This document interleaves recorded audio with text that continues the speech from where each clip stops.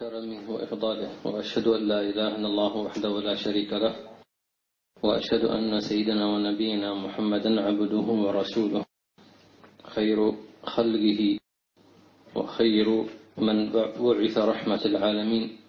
اللهم فصل وسلم على الرحمة المهداة والنعمة المسداة سيدنا محمد وعلى آله وصحبه ومن والاه. ثم ما بعد، أقدم اعتذاري على التأخر في الدرس، وأدعو الله لي بأن يبارك لي في وقتي إن شاء الله تعالى وفي أوقاتكم كذلك، ويجعلها كلها في خدمة الله ورسوله صلى الله عليه وعلى آله وصحبه وسلم. الحمد لله، جمعنا الله وإياكم، فأهلا وسهلا ومرحبا بكم بجميع الحضور، رجالا ونساء كبارا وصغارا، بالمستمعين والمستمعات من خلال النت. حياكم الله وإياكم، وإن شاء الله تعالى نجتمع على منهج محبة تعظيم نصرة النبي صلى الله عليه وآله وصحبه وسلم. وهذا الدرس من إن شاء الله تعالى نعده من نصرة الله ورسوله صلى الله عليه وسلم، ونعده إن شاء الله تعالى دفاعا عن رسول الله صلى الله عليه وآله وصحبه وسلم. فاللهم وفقنا لذلك وأعطنا ما هنالك، والحمد لله رب العالمين. نعم، وقفنا في الدرس الماضي عن أهمية العلم وفوائده، وما أحوجنا في هذا الوقت العصيب الذي تمر به الأمة الإسلامية من تداعيات الأمم عليها. والأمم تتداعى على أمة الإسلام، وتتداعى عليك أنت شخصيا. فكل ما يغزو بيتك من شؤون تخل بدينك، تخل بأخلاقك، تخل بالأدب، تخل بالآداب، فاعلم أن تلك الأفلام كلها إنما هي المقصود أن تهدم بنيانك، وأن تهدم مقدساتك في نفسك أنت.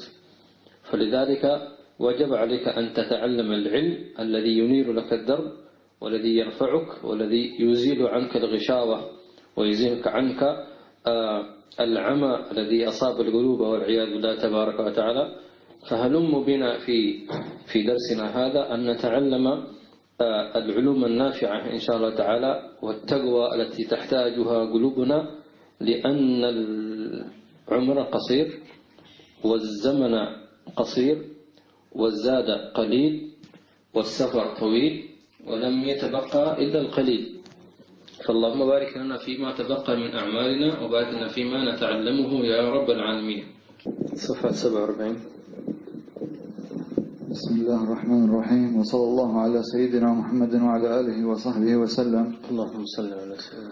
من كتاب منهاج العابدين للإمام أبي حامد الغزالي رحمه الله تعالى، ونفعنا به وبكم في الدارين آمين. ثم مع ذلك إن للأعمال الظاهرة علائق من المساعي الباطنة تصلحها وتفسدها، كالإخلاص والرياء والعجب وذكر المنة وغيره. فمن لم يعلم هذه المساعي الباطنة ووجه تأثيرها في العبادات الظاهرة وكيفية الاحتراس منها وحفظ العمل عنها، فقل ما يسلم له عمل الظاهر أيضا، فتفوته طاعات الظاهر والباطن، فلا يبقى بيده غير الشقاء والكد، وهذا هو الخسران المبين. ولهذا قال رسول الله صلى الله عليه وسلم: إن نوما على علم خير من صلاة على جهل، فإن العامل بغير علم يفسد أكثر مما يصلح. وقال رسول الله صلى الله عليه وسلم في صفة العلم: إنه يلهمه السعداء ويحرمه الأشقياء. فالمعنى والعلم عند الله أن إحدى شقوتيه ألا يتعلم العلم، ثم يشقى ويتعب في العبادة على خبط عشواء، فما يكون له من ذلك إلا العناء. نعوذ بالله من علم لا ينفع وعمل لا يقبل. ولهذا عظمت عناية العلماء الزهاد العاملين رضي الله عنهم بالعلم خاصة من بين أفنان الناس، فإن مدار أمر العبودية وملاك العبادة والخدمة لله رب العالمين على العلم. وهكذا يكون نظر أولي الأبصار وأهل التأييد والتوفيق. فإذا تبين لك بهذه الجملة أن الطاعة لا تحصل للعبد ولا تسلم له إلا بالعلم، فيلزم إذن تقديمه في شأن العبادة. نعم. الإمام الغزالي رحمه الله تعالى يريد أن يوصل إلينا علما مهما، وهذا العلم يتوقف عليه أن الانتفاع بعلمك وقبولك وفوزك في الآخرة. طيب، ولذلك يسمى بالعلم النافع. هناك علم ليس بنافع وإن كان علما، فالذي يريد إيصاله إليك هو أن أمراض القلوب التي تمنعك من أن تستفيد بعلمك أنت وأن يستفيد غيرك من علمك هي أمراض الرياء والعجب والكبر، وهذه عادة أمراض لا تظهر لك عيانا، يعني مثل السرطان والعياذ بالله عز وجل، لا تعلمه، تظن نفسك أنك صحيح البدن بعافية ليس بك علة ولا مرض، فجأة بلا مقدمات تجد أن والعياذ بالله عز وجل قد استشرى فيك هذا المرض من غير علمك دون أن تشعر بشيء. سبحان الله. كذلك تلك أمراض القلوب، فأعرض أكثر الناس عنها. أتعلمون لماذا؟ لأنها تبدي مساوئك، تظهر عيوبك، والإنسان بطبيعته لا يحب أحدا أن يخبره بعيوبه، فلا يحب أن يقال فيك كبر، فيك عجب، فيك رياء، فيك جهل، فيك كذا، لا يحب ذلك. يريد أن يقال له أنت عالم، أنت صالح، أنت متقي، أنت خاشع، فيكذب على نفسه ويصدقها. فهل ترى أحمق منه؟ يضرب مثال برجل فقير، طيب، رأى أهل السوق يعظمون الأغنياء، فيدخل أحدهم السوق ويرى أن لديه من أموال كثيرة، فاخترع فكرة، يقول أنا فقير وأريد أن أدخل الناس فيعظمونني، كيف وأنا لا مال لي؟ فجاءته فكرة، حيلة شيطانية يضحك عليه، فقال له اذهب إلى السوق واملأ جرابك واملأ جيبك واملأ حقائبك بالحجارة، حتى إذا مررت بالسوق ظنك أهل السوق أن ما في تلك الحقائب وما في جيبك المنتفخ إنما هي أموال وذهب وفضة. فملأ جيبه وحقائبه بالأحجار، تمام، ثم ذهب إلى السوق، فاستقبله أهل السوق بالترحاب وظنوه أنه من أهل الملايين، تمام، حتى صدق نفسه هذا الرجل، فطلع هو أحمق منهم، فقال عجيب، هذه العظمة كلها والاحترام والسلام من أجل أن رمى في جيبي، أو هم يعلموا أن في جيبي حجارة. ماذا قال؟ قال سأنظر إلى جيب مرة ثانية لعله فعلا طلع ذهب، يعني ما شيء هكذا. يعني شوف كيف الحماقة، أنت بنفسك ملأت حشوت جيبك بالحجارة ثم صدقت ذلك وقلت لعل وعسى أن تكون تلك الحجارة ذهبا أو فضة. فلذلك لا يضحكن عليك الشيطان ويوقعك في الشباك دون أن تشعر. فهذا الدرس وأمثاله إنما يوضح لك أمراض نفسك حتى تعالجها فتنطلق إلى الله سبحانه وتعالى. نعم. ما فائدة العلم؟ فائدة العلم له فائدتان عظيمتان، ولعلي أسألكم سؤالا. لماذا طبعا الذي يعبد الله بلا علم مرفوض مردود عليه؟ الذي يعبد الله بلا علم فلا تقبل، كما قال قائلهم وكل من بغير علم يعمل أعماله مردودة لا تقبل. وكل من بغير علم يعمل أعماله مردودة لا تقبل. لماذا لا يقبل عمل غير العالم؟ أي مثلا يتوضأ بغير علم، يصلي بغير علم، يعني يقلد، يشوف هذا يصلي صلى مثله تقليد، لكن لا يعرف شيء عن الصلاة شيئا، هذا لا يقبل منه. لماذا؟ لأنه لم يكن على وصف الاتباع لرسول الله. مفهوم؟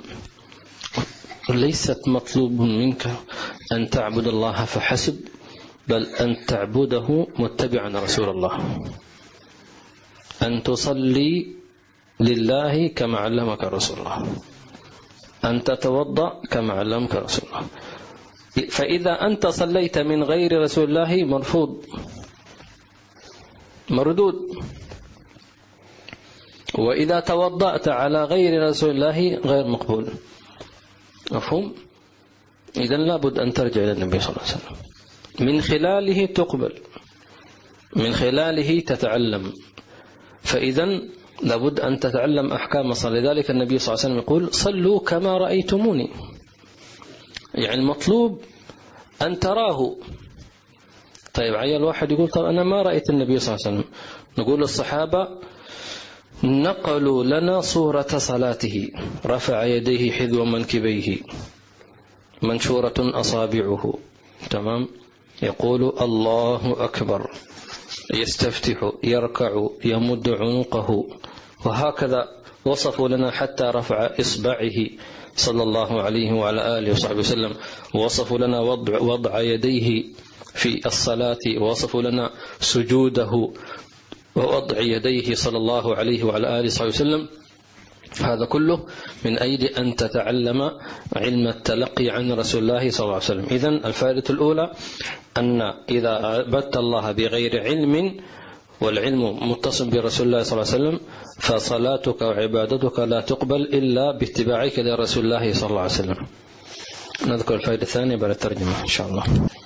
مثلا ممكن ربما بعض الناس يقول أنا ممكن أرى بعض مثلا المقاطع في اليوتيوب فيها تعليم لكيفية الصلاة مثلا وكيفية الوضوء، موجود. أنت لو كتبت في سيرشنج في ستجد مثلا كثير من الخيارات من يعلمك كيف الوضوء، خير فيه خير، لكن لا تكتفي به.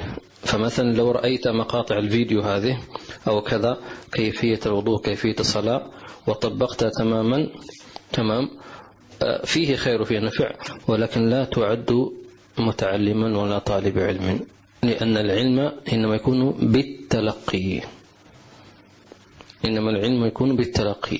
فبركة العلم وبركة جلوسك مع الشيخ وبركة التلقي والاستماع والكتابة هذا هو يسمى بالإرث النبوي، هذا الذي يسمى بالتلقي، هذا اللي يسمى بالسر، تعطى السر.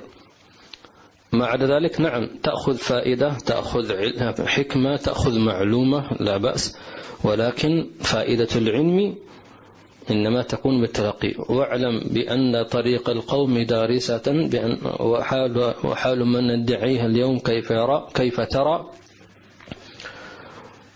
واعلم بأن الخير يختص من حضر. يختص من إيش؟ من حضر التلقي، إلا من كان معذورا، إلا أن كان معذورا حبسه العذر كما يقال، بحيث لم يكن ذلك العذر لحضر، فالله يرزقنا ذلك إن شاء الله تعالى. نعم، هو يمكن الاستفادة من الوسائل الحديثة من باب زيادة الشرح وإيصال المعلومة والمعنى، لا بأس في ذلك إن شاء الله. الفائدة الثانية من فوائد تلقي العلم أو تقديمه هو أن الشيطان لا يقوى على العالم أو المتعلم، لا يقوى على ذلك، بل أكثر سيطرته على الجاهل أو الذي ليس يقتدي بعالم من العلماء فيستطيع أن يستولي عليه والعياذ بالله تبارك وتعالى. ولذلك من ارتبط بأهل العلم وترقى عنهم فإنه لا يستطيع، كما قال أحدهم تفقه فإن الفقه أفضل قائد، ثم قال فإن فقيها واحدا متورعا أشد على الشيطان من 1000 عابد. فإن فقيها واحدا متورعا أشد على الشيطان من 1000 عابد، وإن موت عالم أهون إن موت قبيلة أهون عند الله من موت عالم.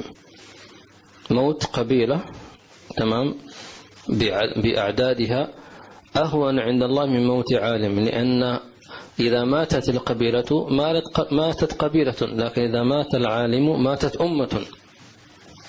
والمشكلة أن العالم يموت وهو حي، فإذا مات ندبه وجزى عليه أهل عصره، ولكن ما ينفع ذلك الندم. فبالتالي لابد أن الإنسان يكون يتلقى يعني العلم الشرعي عن شيخ بحيث يهتدي به.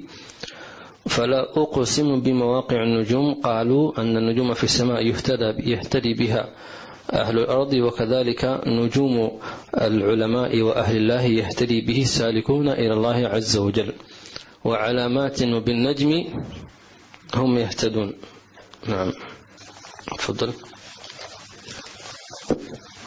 وأما الخصلة الثانية التي توجب تقديم العلم أن العلم النافع يثمر خشية الله تعالى ومهابته.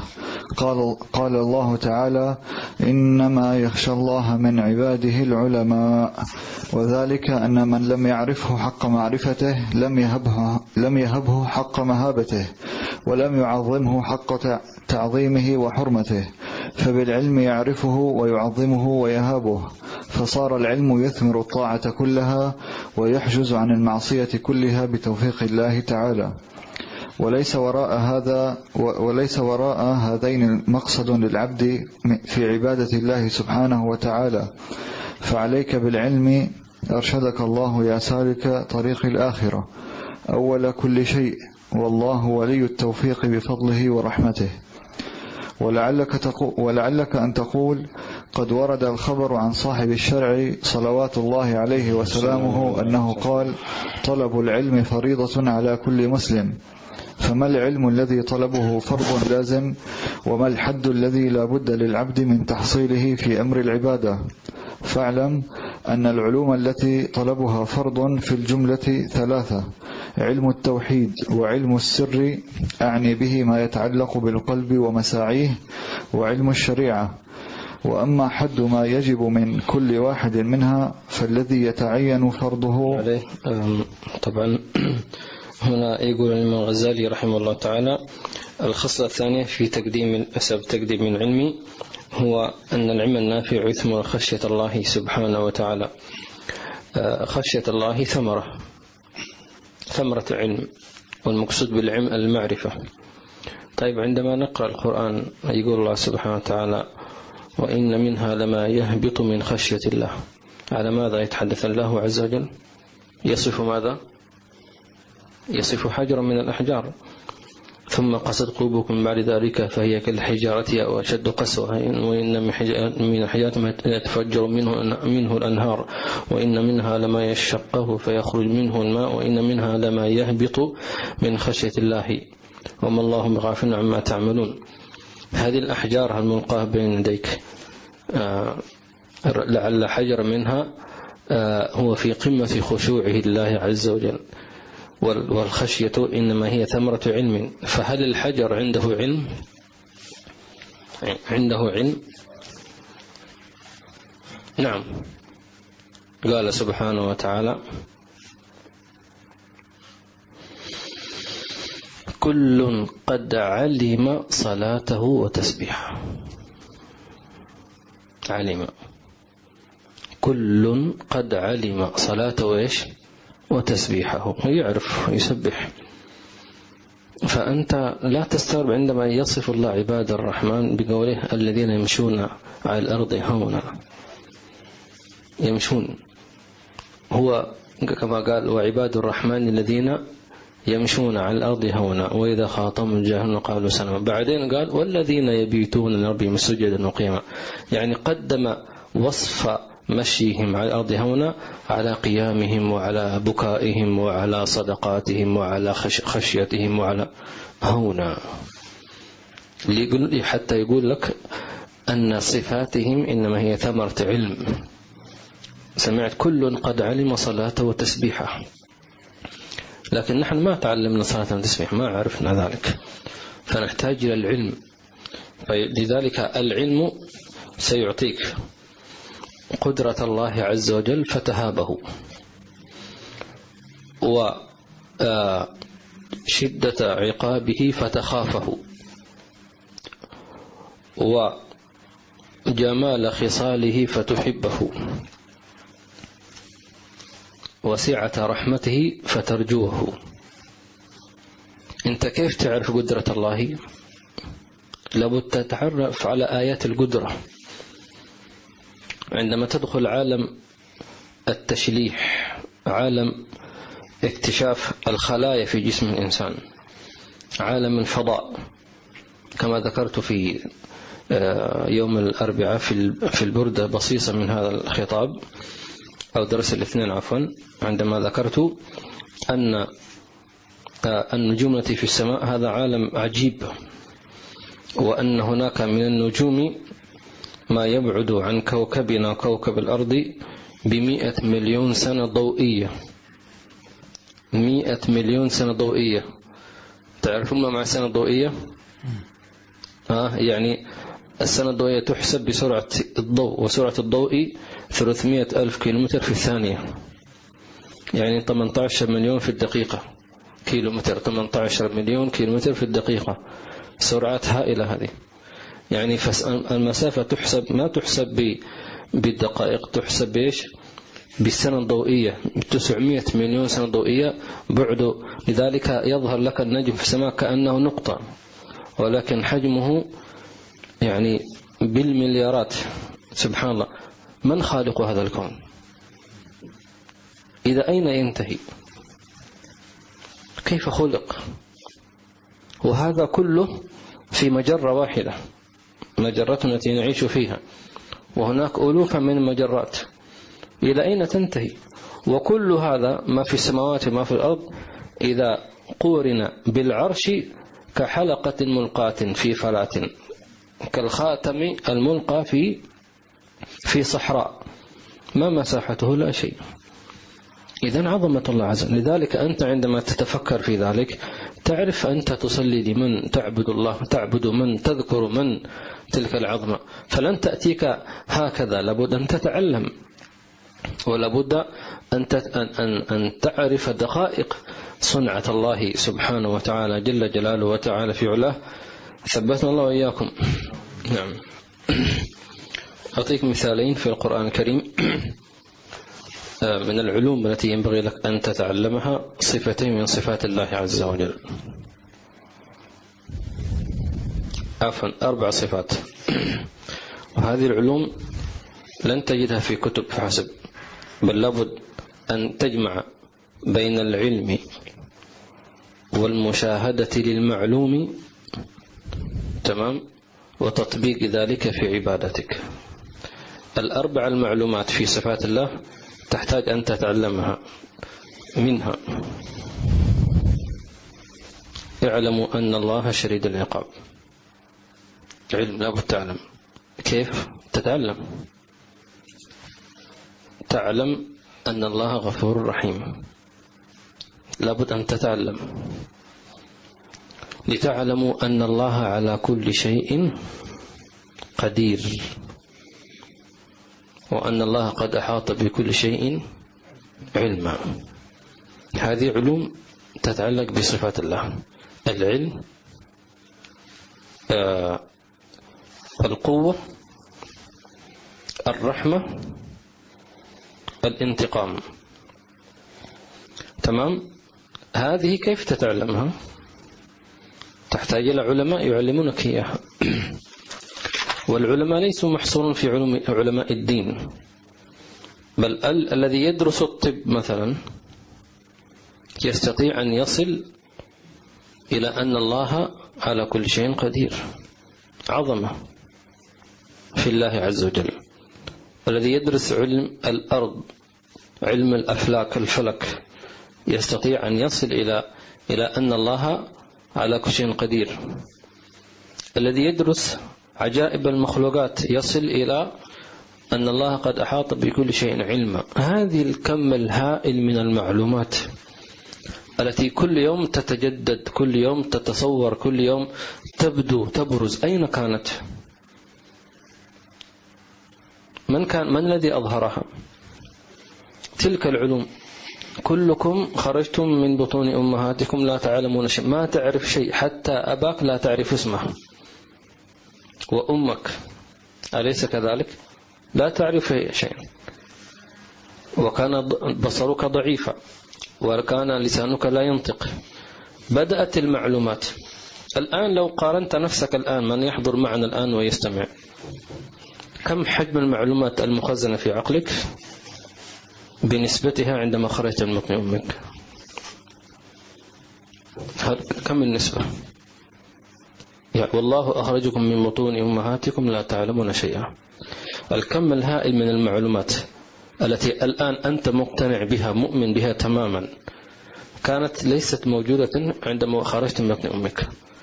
طيب، هل تتوقع هناك ملايين من المعلومات غائبة عنك؟ نعم، لا شك في ذلك.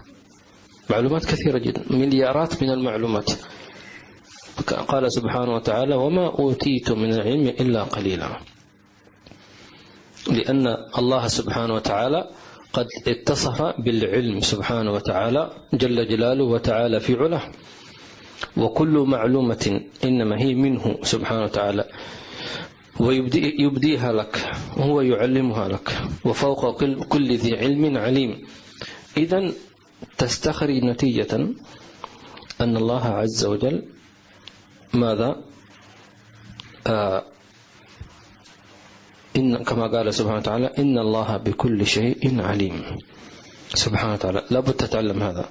كذلك عندما ترى كل متكبر مستعلي على الله عز وجل، وكل من حاول أن يحارب الله عز وجل قد نفي وانتفاه الله عز وجل واستأصله، تعلم أن الله شديد العقاب. كذلك تعلم مغفرة الله سبحانه وتعالى جل جلاله أنه غفور رحيم. هذه المعلومات تحتاج إلى علم، فما مدى نسبتك من هذا العلم في تلك الصفات الله سبحانه وتعالى؟ فإذا علمت أن الله على كل شيء قدير، لم تعرف الإحباط ولا اليأس، ما تعرفه. فأي إنسان عنده إحباط أو يأس إذن هو لم يعلم أن الله شيء قدير. يقول لك: كيف أنا أعلم؟ قل: كاذب، أنت كاذب، أنت عندك معلومة نعم، لكن لا علم عندك. كذلك من أصيب بالإحباط من نفسه أنه غلبته في شهواته، تمام، كذلك لم تعلم أن الله غفور رحيم، أنت لم تعلم ذلك. كذلك من استسلم وادعى أن لديه العلم واتهم غيره بالجهل، أنت لم تعلم أن الله بكل شيء عليم سبحانه وتعالى. إذن لابد أن تتعلم العلوم حتى تخرج من جهل نفسك وتتعلم صفات الحق سبحانه وتعالى. وفقنا الله وإياكم لما يحبه ويرضاه. آمين. اختصارا حتى تعلم، يقولون: إذا أردت أن تعلم قدرة غيرك فاعلم عجزك، وإذا أردت أن تعلم علم غيرك أن تعلم جهلك. فالله عز وجل على كل شيء قدير. كيف تعلم؟ تعلم من خلال عجزك أنت. وأعطيك مثال واحد: هذه الأصابع، تصور لو أن هذا الإبهام غير موجود، كيف ستحمل الأشياء؟ كيف ستمسك بالقلم؟ القلم كيف ستكتب به إن لم يكن إصبع الإبهام موجودا؟ كيف ستحمل الأشياء؟ إذن أنت عاجز. ربما تحمل أشياء بسيطة، لكن غيرها لن تستطيع أن تحملها. فإذا عرفت أنك عاجز عن حمل أغراضك بسبب فقد إصبع من الأصابع التي أنت لا تملك خلقها ولا إيجادها، تمام، فكيف تعرف قدرة الله سبحانه وتعالى؟ هذا شيء الآخر من حيث علم الله عز وجل. على سبيل الافتراض، تصور لو أنك لا تعلم أن النار محرقة، فإذا لم تكن لديك هذه المعلومة أن النار محرقة مثلا، احترقت بها وأحرقت من حولك لجهلك بمعلومة واحدة، فربما جهل بمعلومة واحدة تكون سببا لدمار أو لهلاك ألوف من الناس، أليس كذلك؟ فسبحان الله، لتعلموا أن الله على كل شيء قدير، وأن الله قد أحاط بكل شيء علما. من خلالك تعلم، وفي أنفسكم أفلا تبصرون.